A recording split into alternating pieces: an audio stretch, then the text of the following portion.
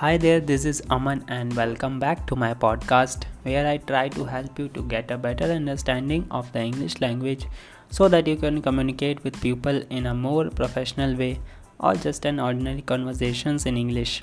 And of course, I do that by improving your grammar, vocabulary, common grammatical mistakes, commonly used phrases, idioms, and also pronunciation. So in a nutshell, I can say everything that is related to the English language, and I will give you the details as how can you contact me at the end of the podcast.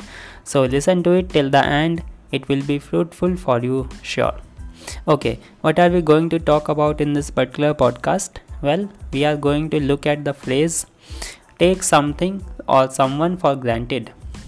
Take something or someone for granted has several meanings like to undervalue something or someone, and the second meaning is to assume that someone will always be available even though they are not appreciated, and the last meaning is that to assume that something is true without having proof. So I will give you some examples related to all these three meanings. So let's look at the examples one by one for better understanding of this phrase. So first example is I never take my listeners for granted. That means I never undervalue my listeners or my followers. I always provide them something valuable.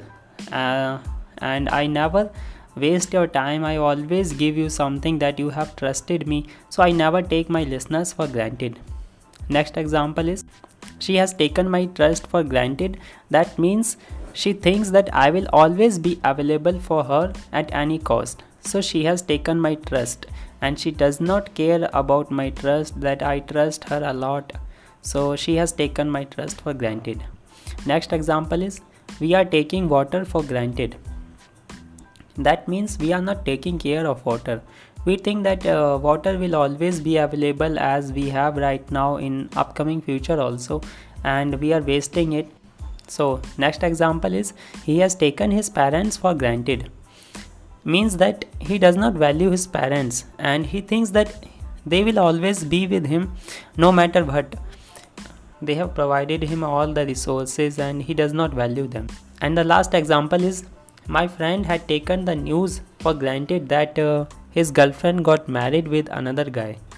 Means he pre-assumed that this would be true without questioning or without researching about it, and he just accepted this news. That's it guys for this particular podcast, and if you enjoy this podcast, please share the link with the friends, colleagues or relatives and introduce them to it. The more the merrier.